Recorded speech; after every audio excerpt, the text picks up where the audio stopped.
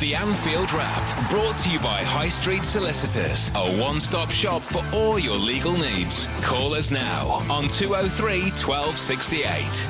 It's the Anfield Wrap, not live on City Talk 1059. If you're listening to this on Friday when it goes out, we've recorded this on the Wednesday night, so if something tumultuous has happened in the meantime, and you're wondering why aren't they banging on about that, they bang on about practically everything else. That's why.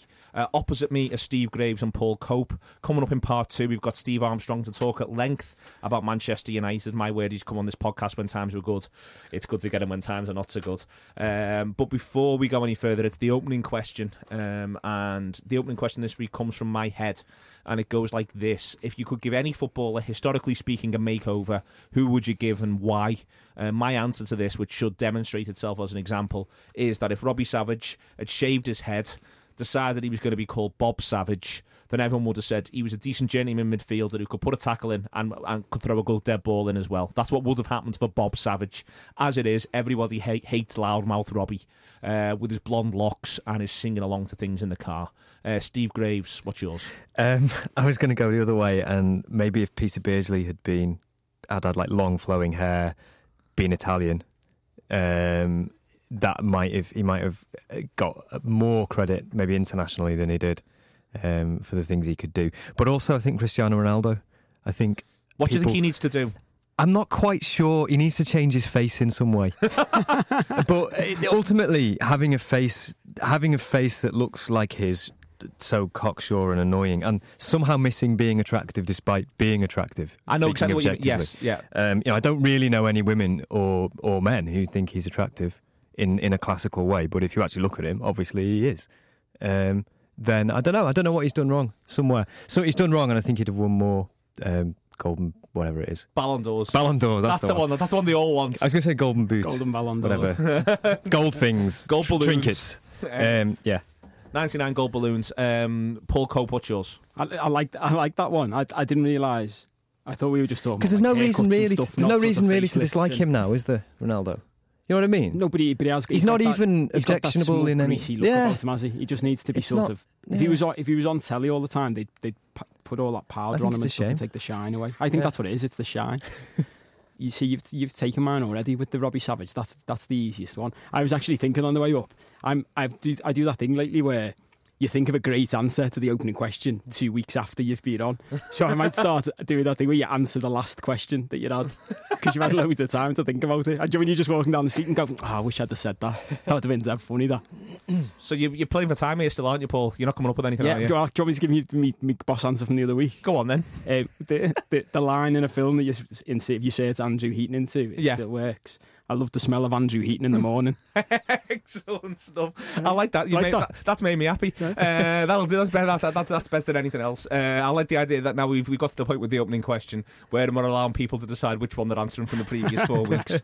We're all a bit giddy. The United game's on the horizon. It's partially, Steve, the giddiness is partially because you haven't watched this Liverpool team play for 10 days, and that feels currently like eternity. I'm surprised when you said 10 days. It does feel longer.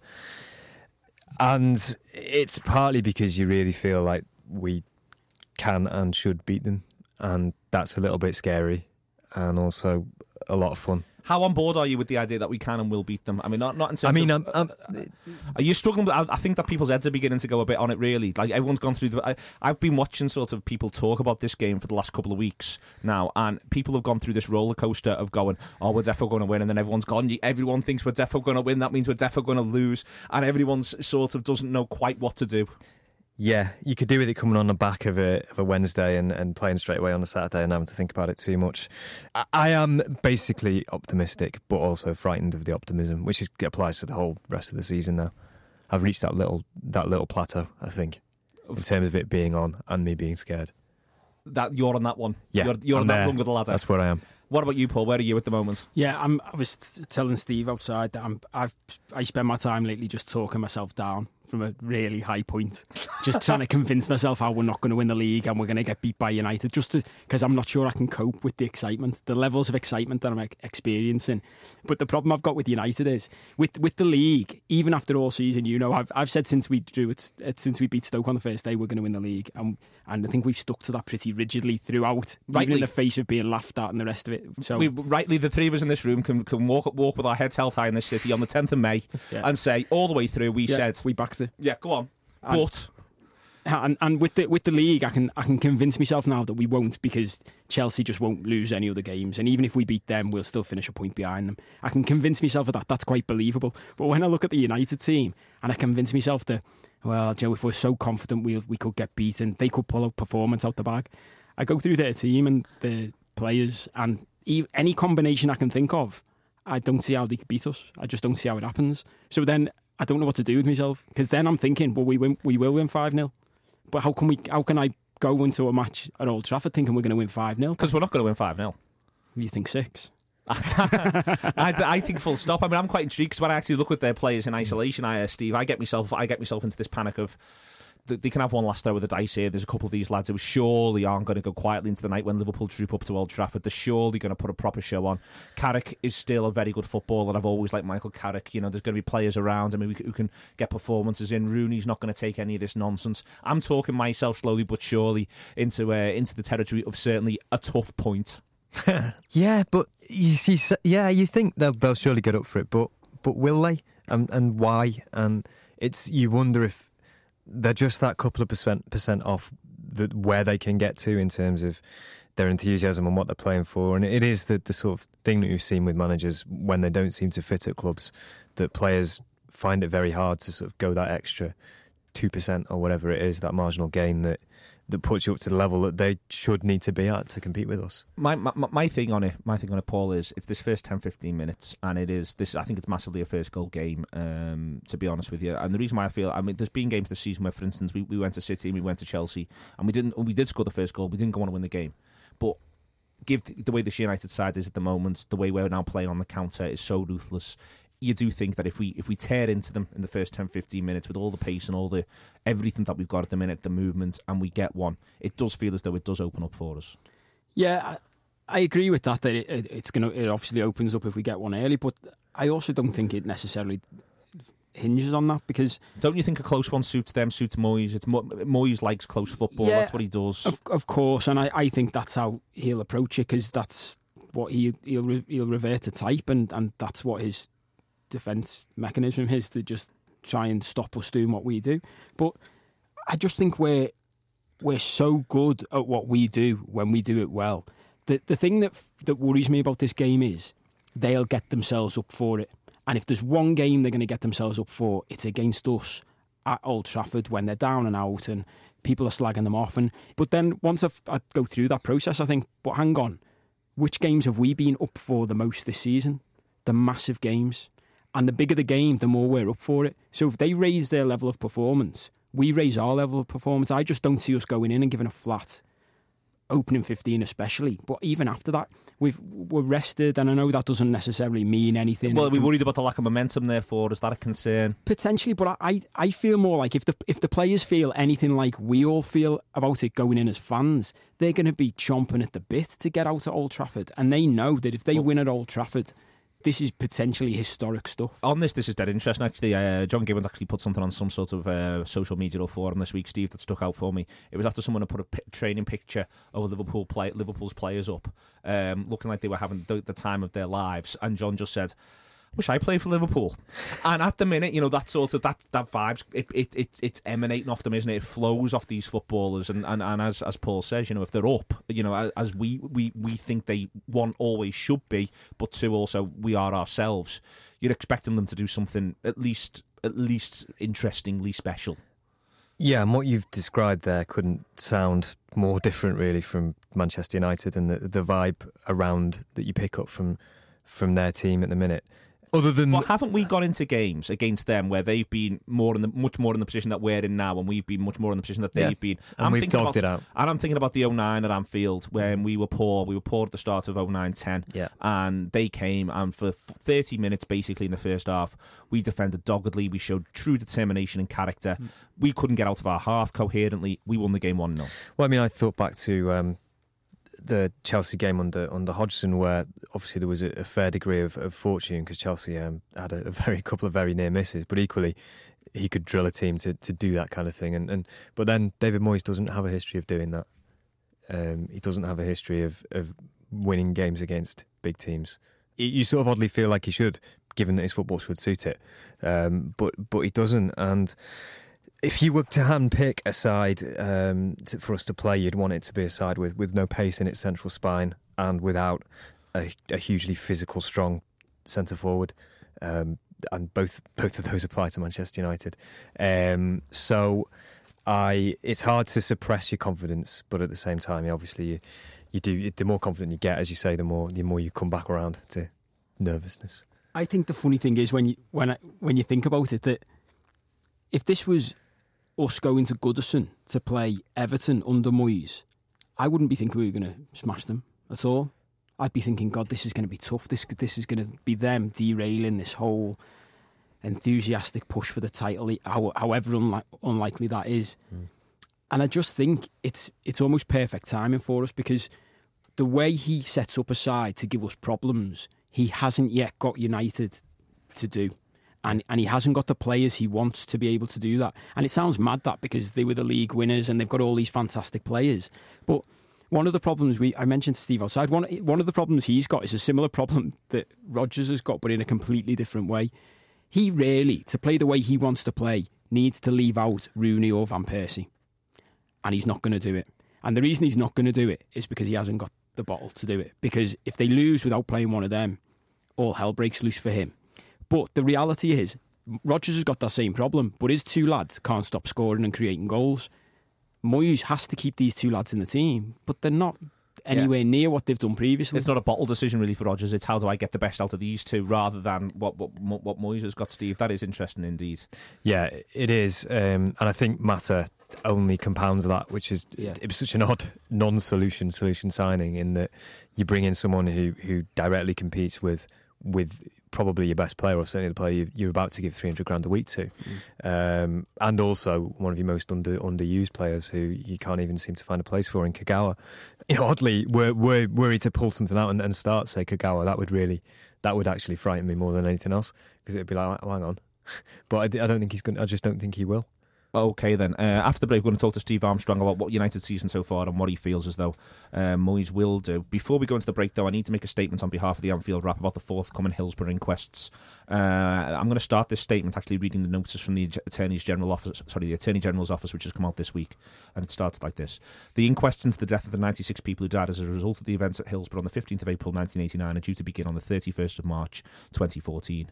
The inquests will be heard by a coroner, Lord Justice Goldring, together with a jury. Editors, publishers and social media users should note that the inquest proceedings are currently active for the purpose of the Contempt of Court Act of 1981.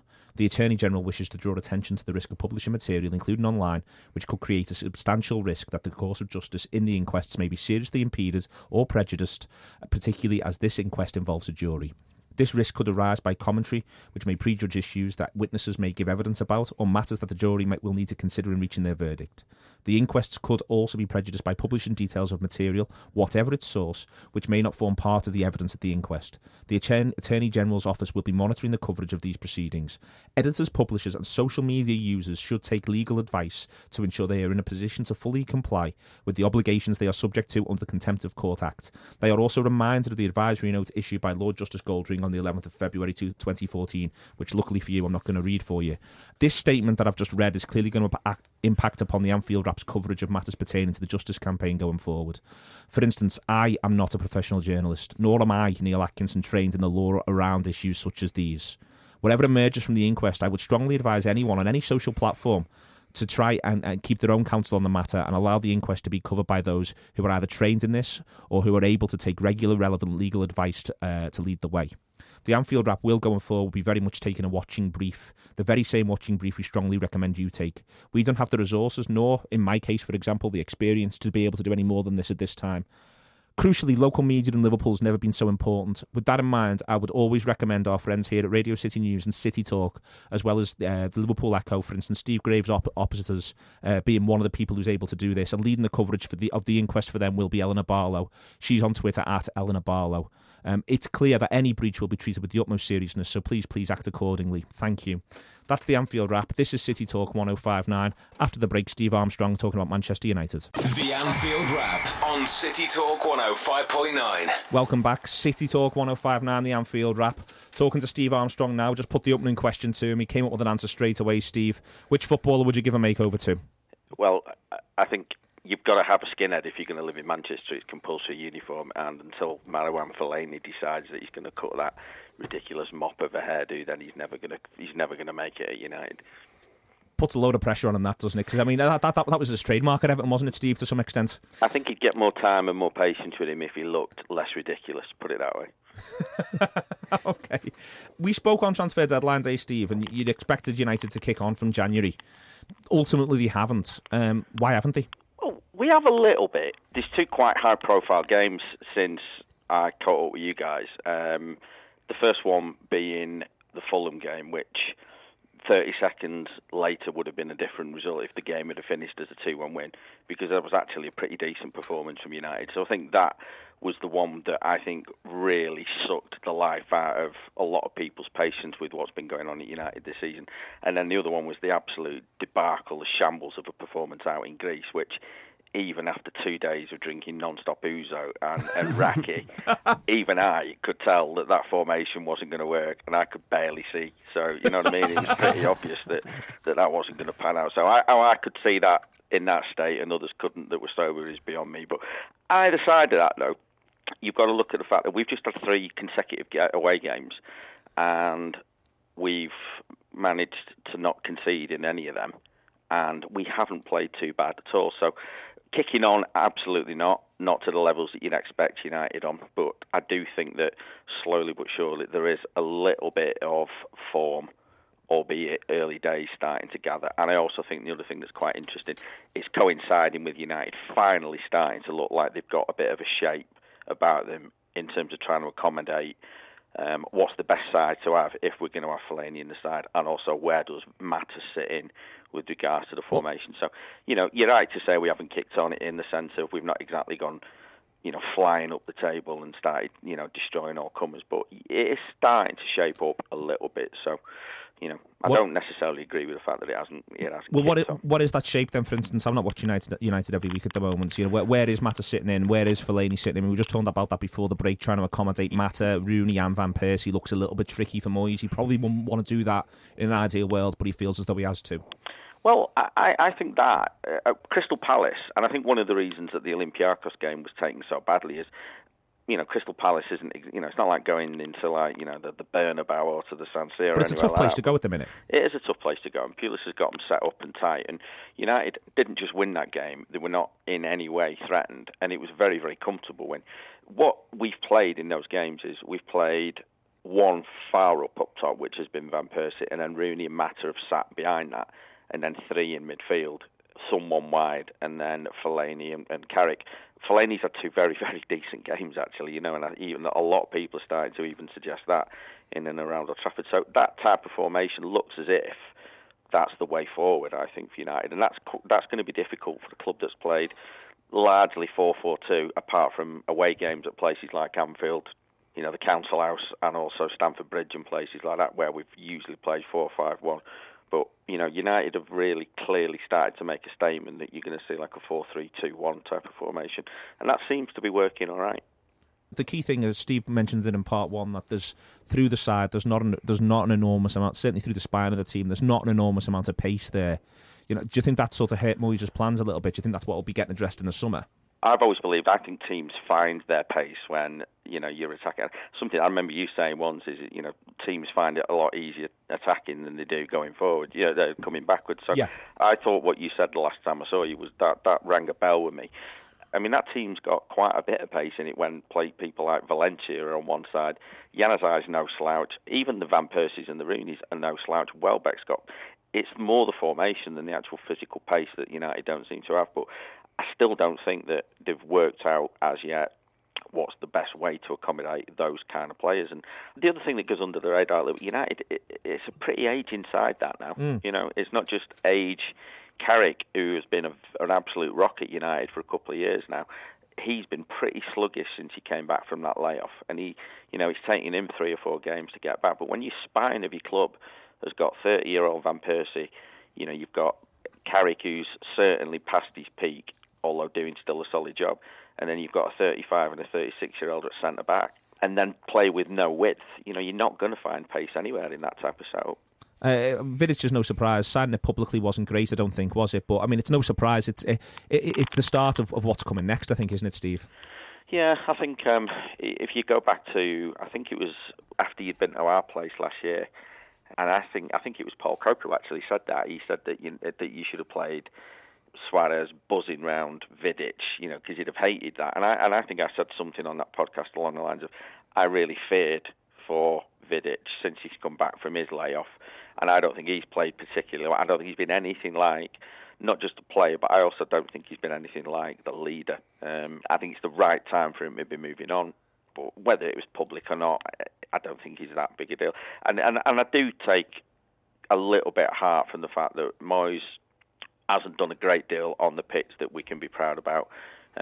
One pretty strong performance out in Leverkusen apart. He's been pretty dreadful on the field, but he's dealt with some big decisions behind the scenes. He's bumped off a couple of players that clearly weren't good enough, like Anderson. He's dealt with Zaha's attitude and bumped him off a little bit. He's clearly brought some of the older guard to a head in terms of Vidic and Ferdinand. And, he's dealt with, what we talked about last time, which was quite a colossal hospital pass from Sir Alex Ferguson in the Rooney situation. So he seems to be dealing with those kind of things pretty well. And again, that brings me always back round to then, what are these guys doing that he's employing as coaches with regards to turning that into something more tangible on the pitch? And, that remains where I've still got my biggest gripe. Do you think that's going to change in the summer?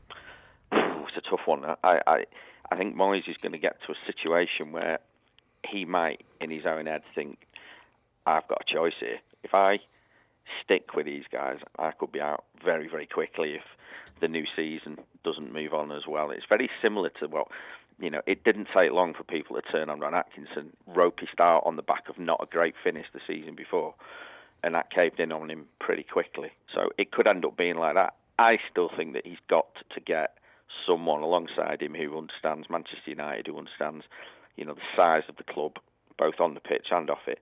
And I think if he doesn't do that, then I think that's going to put him in a pretty precarious position.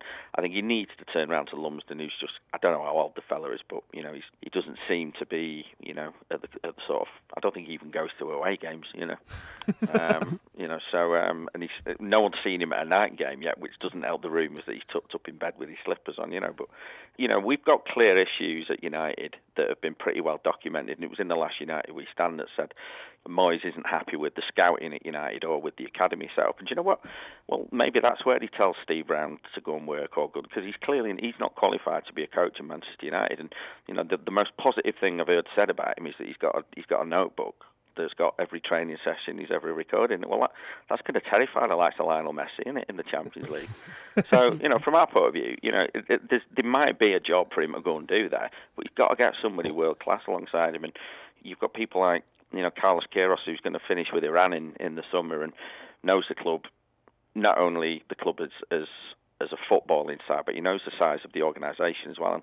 And I think he genuinely would come back to Manchester United.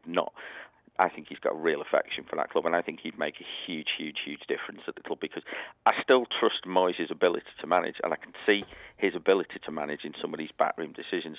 What's going on the pitch, some of the formation, some of the decision makings. It's almost embarrassing at times, and that's the bit he's got to sort out. And do you know what? If he doesn't do that, I think he'll probably end up in a bit of trouble. Is there not a danger though, Steve, if he brings in a strong, as you say, sort of world-class figure as the assistant manager, that comes to be seen as a threat to him anyway. Particularly if it was, say it was Kyrgios and things didn't go particularly well. Yeah. Is there the danger that fans start looking towards having that figure there and wondering, have we got the men the right way around? Possibly, but I think he's going to be in that situation, particularly if it's really important for United to end this season in good form and to start next season in good form. And if that doesn't happen, he's going to be in a pretty precarious position. It's one of those, he's damned if he does, damned if he doesn't. But I'll tell you what will put more pressure on him is getting beat 3 or 4 times per month and not playing particularly well and, struggling not only to get into the Champions League, and that ain't going to happen now, but certainly struggling to even get into the Europa League, which is a possibility. So I just think he's got to look at that and accept that those people he's brought with him aren't qualified to coach at a club of Manchester United size with players of the talent that is at their disposal. They're just not qualified to do that, and I think I said that right at the outset of this season that was my biggest concern. It feels like Moyes is still, he's still very much got the away support with him. That doesn't seem to have wavered at any point during the season. I noticed Andy Mitten wrote a piece for ESPN this week. He was on United support, talking United support up, but he was pointing out that there is as there is at every big club now, there is this conflict between what we can call sort of the hardcore support and what we can maybe slightly bracket as the corporate support, the entertainment brigade. Is that schism beginning to realise itself? Do you think from the people that you're speaking to, or do you think that the support behind Moyes remains pretty solid? Don't get me wrong, there's been a real downturn, and I detected. I was stood selling We Stand outside after the Fulham game, and I'd literally walked out of the ground to hear the goal going, because obviously I thought, done and dusted, I'll get out there, and it was a new mag, so I thought I'd get out there and sell. And do you know how many times I've done that this season? I've got out there, and I think we've dropped something like 12 points this season while I've been stood outside selling magazines. You could be the problem, Steve. That could be yeah. It's like being in my own house. Everything's my fault.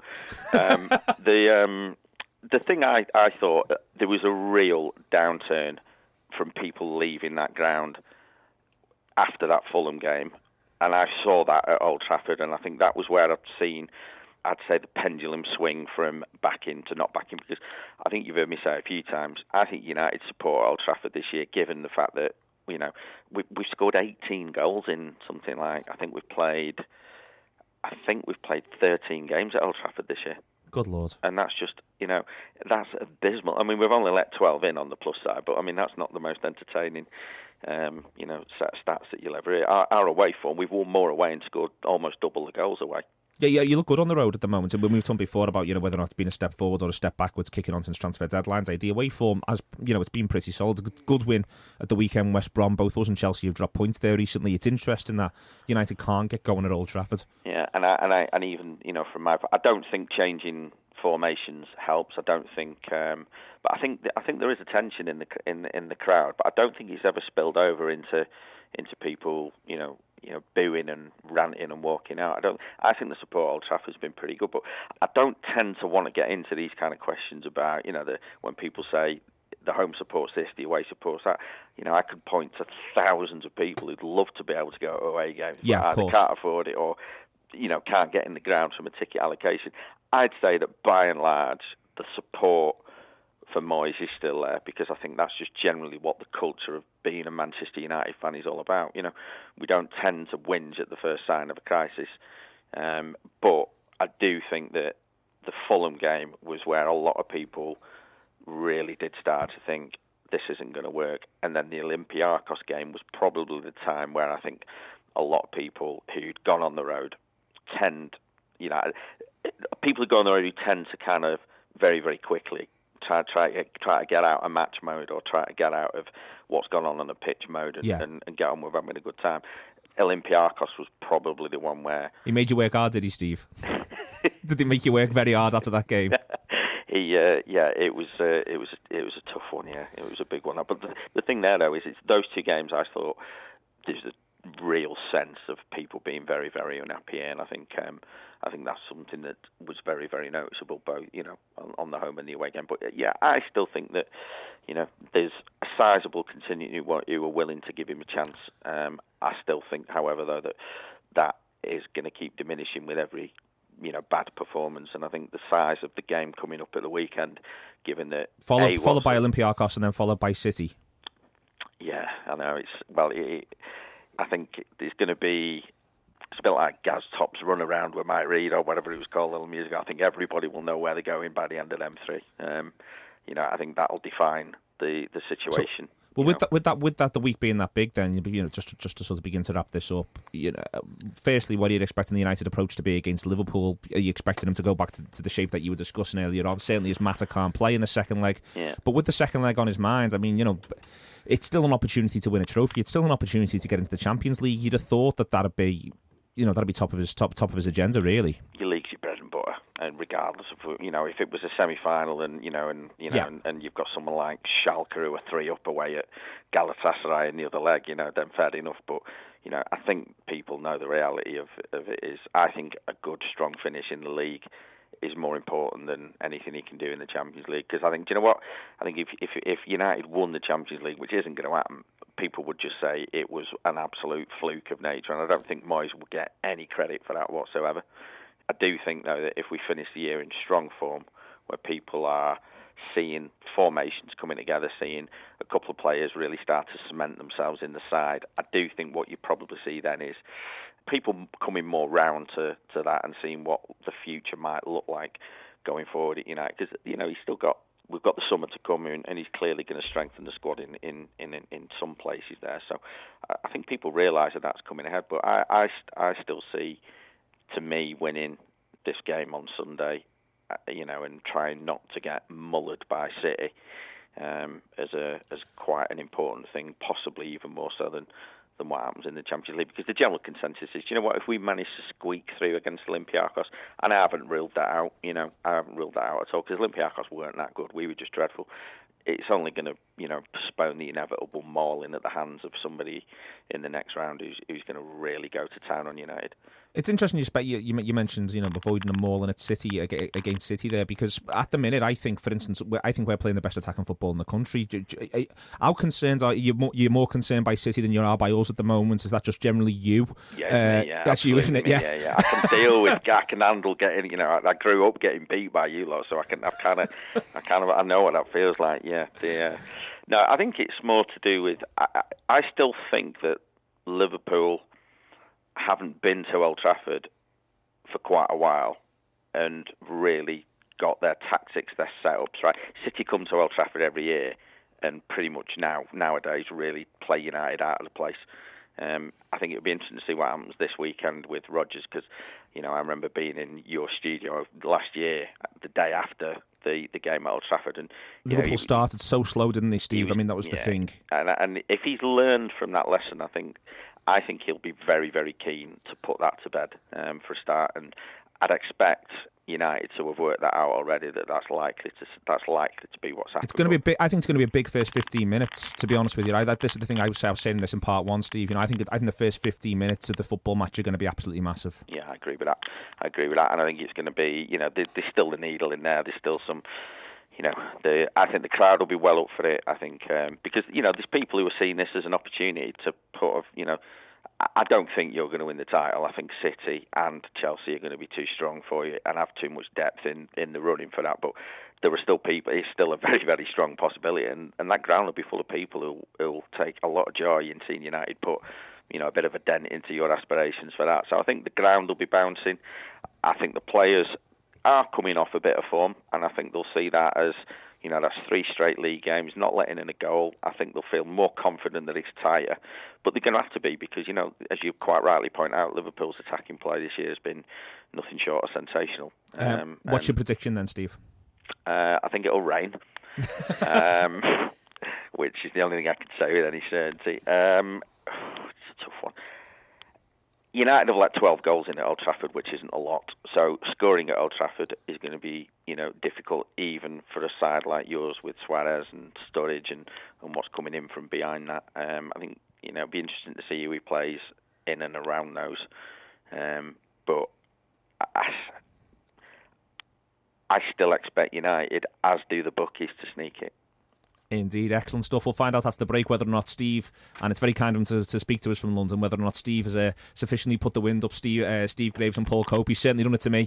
Steve, have a reasonably good weekend, mate, but not a great one. Yeah. This is the Anfield Wrap, City Talk 105.9. Don't go anywhere, we'll be back after this. The Anfield Wrap on City Talk 105.9. It's the Anfield Wrap, City Talk 105.9. Thanks to Steve Armstrong there in part 2. So, Paul, has he put the wind up here a bit? Yeah, he has. He did a good job, didn't he? I tell you, I hope our lads aren't listening to that. I hope they're not listening to that in training. They won't be. They're in a dark room eating raw steak.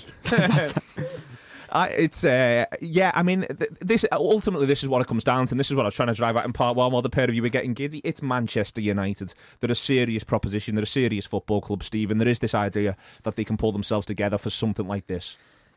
Yeah, we'll batter them. I don't know. It's just... Steve is quite optimistic still throughout. He has been throughout this season, and he's occasionally sort of talked me around. He certainly talked me around in January to the fact that they were definitely going to finish top 4, and that's not going to happen. Now, only conceded 12 league goals at home. That's the big thing for me. I think if you'd have asked us beforehand, because I didn't know that stat. So if you didn't know that, I think if you asked, they haven't played us.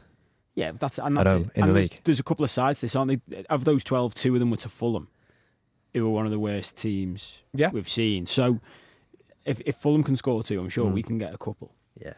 But I think that is a big point. 12. Only 12 goals conceded at home all season, and they've been terrible. That suggests their defence isn't as bad as we think it is. Well, and this is the key thing. I mean, it depends. It's back to the blanket stuff, isn't it, Steve? I mean, the point is as well, they've only conceded 12, but they've only scored 13. So, it's quite clear what they're focusing on what they're being good at, that they've got good shape, they've got good this, they've got good that. I think their team selection is more interesting than ours. That figure also tells you a lot about what teams still do. There's still a residual sort of respect that teams carry when they go to Old Trafford. What teams are finding is they're not scoring, but they're also not getting really, really hurt either, which they just have these inert kind of performances when nothing sort of happens either way. Did you ask me about formation? I asked you that their selection's probably isn't. Their selection, yes. No, it is. And I think, Steve touched on it there, but Moyes has been... When I've seen them, I've always felt like he's gone with the safe selection, the you can't blame me selection, which is to pick the sort of players that any fan would pick, or anyone who doesn't really follow the game that much would pick. Which he's pairing sort of Vidic and Ferdinand together again. He doesn't seem to have found someone within the sort of youth ranks to really put faith in and invest his sort of political capital in as a manager, which is hard to do, but it's something that a lot of managers do when they come to a side, is they find someone who gives them a solution internally. He just doesn't seem to have been able to do that to any real extent. Do you think he'll do that this weekend? I mean, do you think that this might be the weekend where he makes the big decision at centre-back, for instance? I would be more concerned if you saw what Steve was talking about, the Jones and Smalling partnership, than Ferdinand and Vidic. And I think some of that probably translates to players in that the likes of Suarez and Sturridge would see Vidic and Ferdinand as an opportunity, really, and sort of psychologically in terms of them being great players as well. It's the kind of challenge you'd relish. Whereas if United can just sort of put in the most boring sort of system with players who actually can do a functional job, that might actually fox us a bit more. But I think it wouldn't be, for instance, on this. I think it would be no great shame for David Moyes. What you were saying before, Paul. If 1 or 2 injuries were able to make his mind up and all that sort of stuff. This is where things get quite interesting for him. What do you think Rodgers will do? What do you think he should do? Same as Southampton. I think it's a tricky one for Rodgers. I've been an advocate for a few weeks now of our biggest weakness for me is having nothing off the bench to change a game. And I advocated a couple of weeks ago that I would consider, if I was Rodgers, leaving one of Sturridge or Suarez on the bench. He's not going to do it for this, though. He's not going to do it for this, and I'm not saying that it's something he should do. But what Sterling made a difference. But what he did at Southampton, I think, was interesting because Sterling is that man off the bench then. My only concern with that is I don't think Coutinho deserves to be in the side ahead of Sterling. So there's an argument for me that you do what you did against Southampton, but you have Sterling instead of Coutinho, and then as the game opens up as time goes on, Coutinho may be able to pick passes. I think the only problem you've got with all of that is you can't compare it to Southampton, because Southampton played us and play at home in a completely different way that Moyes is going to play us on Sunday. He is not going to just leave 2 centre-halves up against our 2 strikers. He's not going to push onto us. We're not going to be able to hit them on the break. They're not going to play a high line, I wouldn't expect. I would imagine he's going to play he's going to play deep. I wouldn't be surprised to see Jones playing midfield to squeeze that space and to stop our creative players just getting even at their back four. So I'm not sure what he'll do. Alan obviously gives you that extra dimension. Would you start Alan? We'll do this one at a time. Would you start Alan? Paul, would you start Alan? No. Steve, would you start Alan? Yes. Who would you start Alan at expense of? Sterling. I presume this is a Sterling or Coutinho discussion. Yeah, Coutinho. You'd start him ahead of Coutinho. Would you start Sakho? Yes. Ahead of? Daniel Agger. Well, next to Skirtle. And the bench should also therefore have Daniel Agger on. It should have Lucas Leiva on. Should have one of Coutinho who drops down. I mean, the interesting thing is suddenly, Paul, there is actually a bench there all of a sudden. You know what I mean? When you begin to throw these sorts of names in. Would you start Sakho? I'd start Sakho, yeah. Really? Yeah, and it's strange for me to say that because I used to be a huge Danny Agger fan. I think he did okay against Southampton. I think the defensive display against Southampton was actually over-egged a little bit. And I think Sakho and Skirtle, if they're both fit, need to be our centre-half pairing for the rest of the season now. So start it at Old Trafford. You see, I'd start Agger, and I'm not a Daniel Agger fan at the moment, but I'd go unchanged. I think it's one he'd be up for, I think it's one he'd be up for, and I think that I would want to see it unchanged. Now I'd probably look at Sakho at Cardiff and use the justification of expecting a lot of balls into the box, etc., which we are at United as well. But Rodgers is very much a collegiate manager. It's very much keeping the dressing room ticking over. I wouldn't want to disturb that sort of balance, and you can say there was a clean sheet. Would we, and this is the interesting one for me, this is the most interesting one, would we, any of us, consider bringing Sissoko back in off the basis of the fact that we know the sort of thing they're going to do at wide areas, or do you think he'll stick with Flanagan and Johnson, Steve? It's a tough one, this, because I want Glenn Johnson and John Flanagan to play, but I also would want to see Sissoko come back in because I quite like his... I like what he does bring to the side, and everyone focuses on the things he doesn't, which I think goes to really unfair extremes. I would consider whether you look at Johnson right back and Sissoko left back, and that feels incredibly harsh on John Flanagan. Paul Cope, what would you do there? I think it's a tricky one. I actually really like Sissoko as a left back, as a defender. He stops crosses coming into the box. He knows what he's doing. He doesn't give you too much going forward, but then you're away at Old Trafford. So do you need that on both sides of the pitch? They've got Mata cutting in as well on that flank. He's not going to play as an orthodox right midfielder. Yeah. When you're in the ascendancy, he can slot into that. You can make it a sort of a back three, and then Johnson can attack a bit more as well if you sort of expose them, particularly if Everett's struggling a bit down the left. It's an intriguing one. Yeah. But I don't see him doing it for the same reason. You don't think Agger should leave the team. I don't see him dropping Flanagan or Johnson.